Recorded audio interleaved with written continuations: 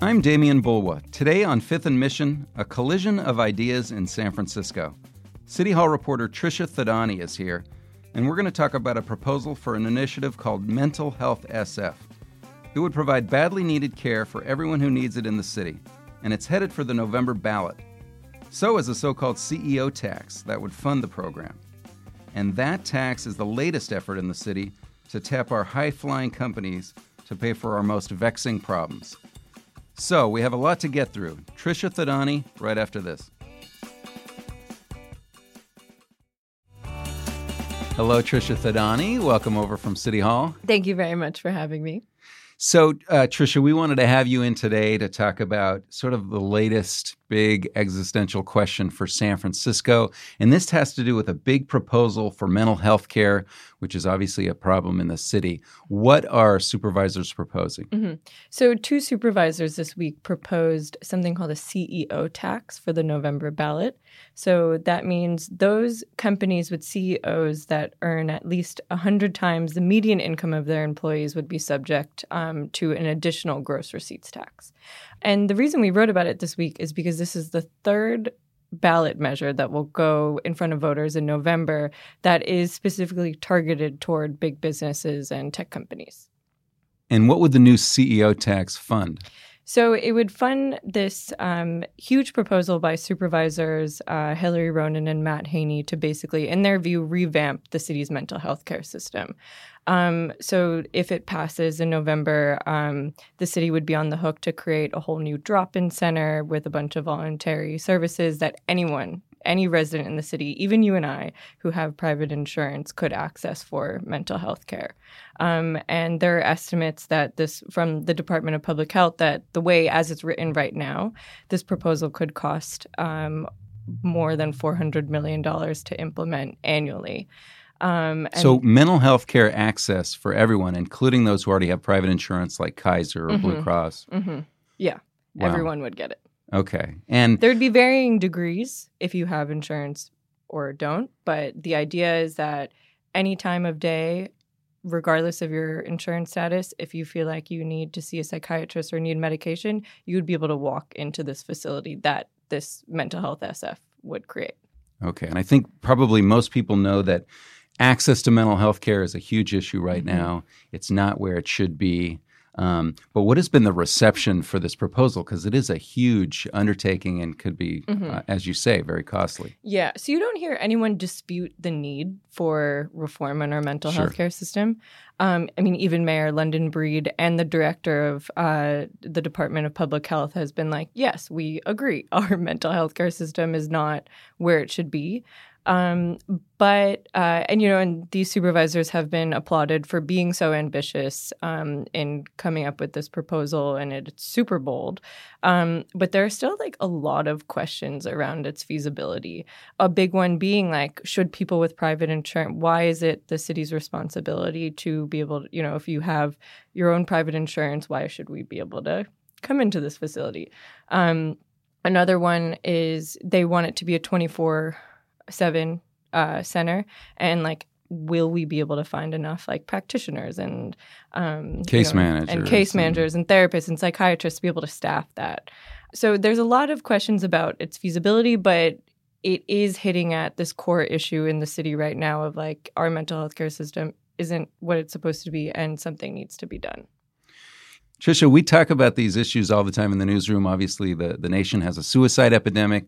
San Francisco, among other cities, has a homelessness epidemic. There are links to mental health, which is a huge problem. But in terms of implementation, I'm just curious for someone who goes in and is looking for help because they can't get an appointment, let's say at Kaiser immediately. Maybe they are given an appointment in 6 weeks. What would happen to them? Would they get services and then eventually transfer over to their provider? So that's the idea. So there'd be 2 categories. So it's the uninsured patients and then what the proposal calls quote unquote bridge patients. So bridge patients are people that do have insurance but can't get an appointment immediately. So the idea is that while you're waiting for that appointment, you can come in for an initial consultation and maybe get the medications that you need in that moment. And then you would be connected to a case manager, an insurance provider, not provider, but someone who would be able to work with your insurance, like figure out. It's a little fuzzy, basically. But it sounds like a lot of infrastructure, though. Yeah. You would be connected with someone who would then help, like, talk to your insurance and try and get the city reimbursed for the services that you had been given from the city. But then there's also questions of, like, how do they define San Francisco resident? That's not spelled out in the legislation yet. So there's no requirements as to, like, how long you have to live here, and how we determine who can get these services. Okay, well, let's talk about the ballot and what voters are going to be confronted with. You wrote recently that the Board of Supervisors is looking in many ways to squeeze more money out of the most successful corporations in San Francisco to address the city's most glaring problems. What else are voters going to be weighing in on? Yeah, so the CEO tax, as I said earlier, is one of 3 measures on the November ballot that are targeted toward the business and tech industry. So the other 2 that voters will likely be asked to vote on is one on stock-based compensation. So an easier way to say that is companies that have recently IPO'd. So that's Lyft, Uber, Pinterest. And then the third one would be something called a TNC tax, which is ride-sharing companies. So that's also Uber and Lyft. And with those 2 proposals, they would each go toward initiatives that, like, the supervisors are basically blaming those companies for creating. So the IPO tax, for example, Supervisor Gordon Marr, who had proposed this, he said that, the injection of wealth that these companies are going to bring on the city is going to increase the city's wealth disparity. So let's take that money and put it into, like, job training programs, for example. Supervisor Aaron Peskin, who had proposed the Uber and Lyft tax, he said, well, they're adding to the congestion on our streets and they're, hurting our roads. So let's take that tax and put it toward traffic initiatives. Now, the CEO tax isn't as directly related. It's not like the well-paid CEOs in the city have caused our mental health crisis. But the idea there is Supervisor Ronen and Matt Haney said now that these companies are making a lot of money and they can afford to pay their CEOs really well, so they can just pay a little bit more in order to help out this huge problem on our streets. Gotcha.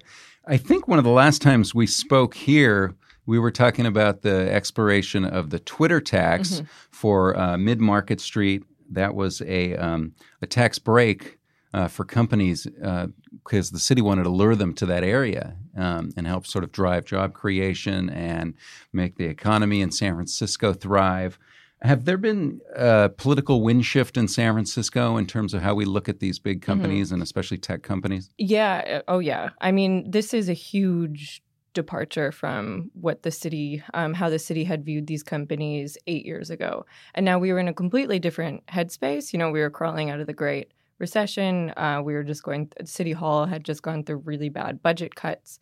Our unemployment rate was almost double digits. And it's almost unfathomable that San Francisco was in that state just 8 years ago. But at the time, there was this bundle of tax policy changes that were created in order specifically to keep these companies from moving elsewhere in the city. And now, just 8 years later, when the city has completely transformed, our economy, our budget has nearly doubled, our unemployment rate has plummeted. Now you're seeing the supervisors be like, okay, well, these companies are doing so well. And, we have all these problems on our streets. Like, why don't we tap these companies for a little bit more money? Sure. Now, the board has a progressive majority, correct?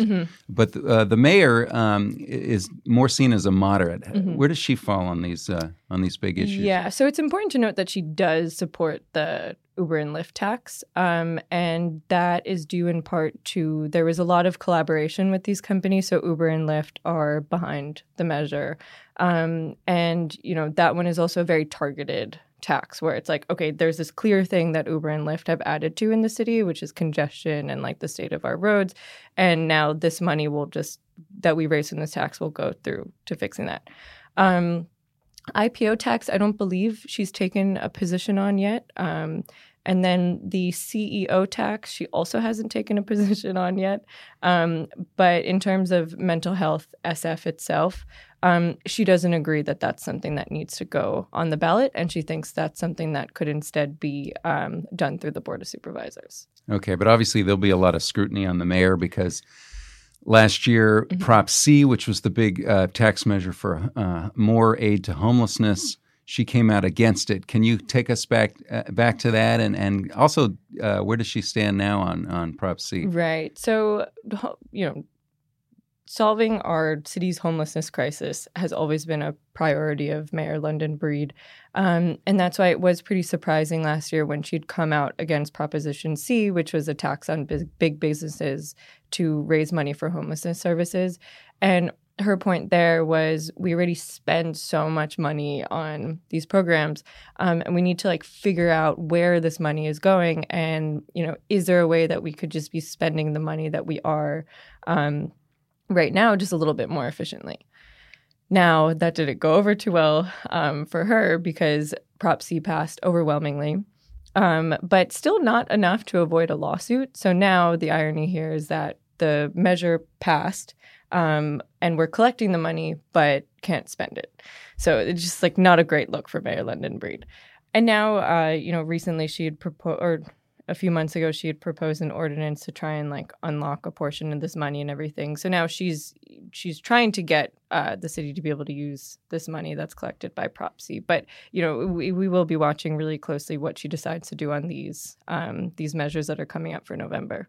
And do we have any sense of where voters are on these kind of big questions for San Francisco and whether it's a kind city and whether people want to raise taxes in order to fund housing and homeless programs? Yeah. Well, San Francisco is a progressive city. And if you take Prop C as an example and with how much of the vote it did pass, I was talking to one political scientist yesterday, and he was saying how, San Francisco voters, they do have a tolerance for taxes, especially when it's not levied on them. And each one of these taxes would go to businesses. So it's not the voter, it'll be on a well-paid and very wealthy business. Individually, I could see each one of these proposals getting a good amount of support. Just sort of the rhetoric you're hearing is, a lot of voters, they do agree that there are these problems in the city and we do need to solve them. Now, the question is how they will receive them when there's three at the same time. Sure. And they did pass Prop C, but not at the 2/3 level that it would have needed to for sure avoid some of the challenges that we're seeing now. So last question, and I don't want to bog you too much into details, but the ballot voters are going to see both a measure that would create mental health SF and they're going to be voting separately, correct, on the funding stream. Yes. So this is a very important point about mental health SF. So it's actually two different ballot measures. So one is to vote on creating the framework for mental health SF and for the city to implement everything in it. And it also creates a timeline that the city has to do that in. And the second one is creating the funding stream, which would be from the CEO tax. In theory, one of these could pass without the other. So if, let's say, the mental health SF passes and the CEO tax doesn't, then the city will be locked into this really expensive endeavor and then have to figure out how to fund it. And then if the CEO tax passes without mental health SF, then we'll have just a lot of money that would go to, the measure says it would go to other mental health services, which is just way more vague than the program that voters thought they were voting on. All right. Well, that was both a little bit confusing and very fascinating. Tricia, thanks again for coming in. Thank you for having me. Thank you to City Hall reporter Tricia Thadani for joining us. Thanks to Libby Coleman for producing this episode. And thank you for listening. Fifth and Mission is part of the San Francisco Chronicle podcast network. If you like this show, we'd love it if you'd subscribe to it wherever you get your podcasts. And if you've got a minute to give us a quick review, that helps us build our audience so we can keep growing. You can support Fifth and Mission and the newsroom that creates it with a subscription to the San Francisco Chronicle. There are print and digital editions. Find out more at sfchronicle.com/subscribe.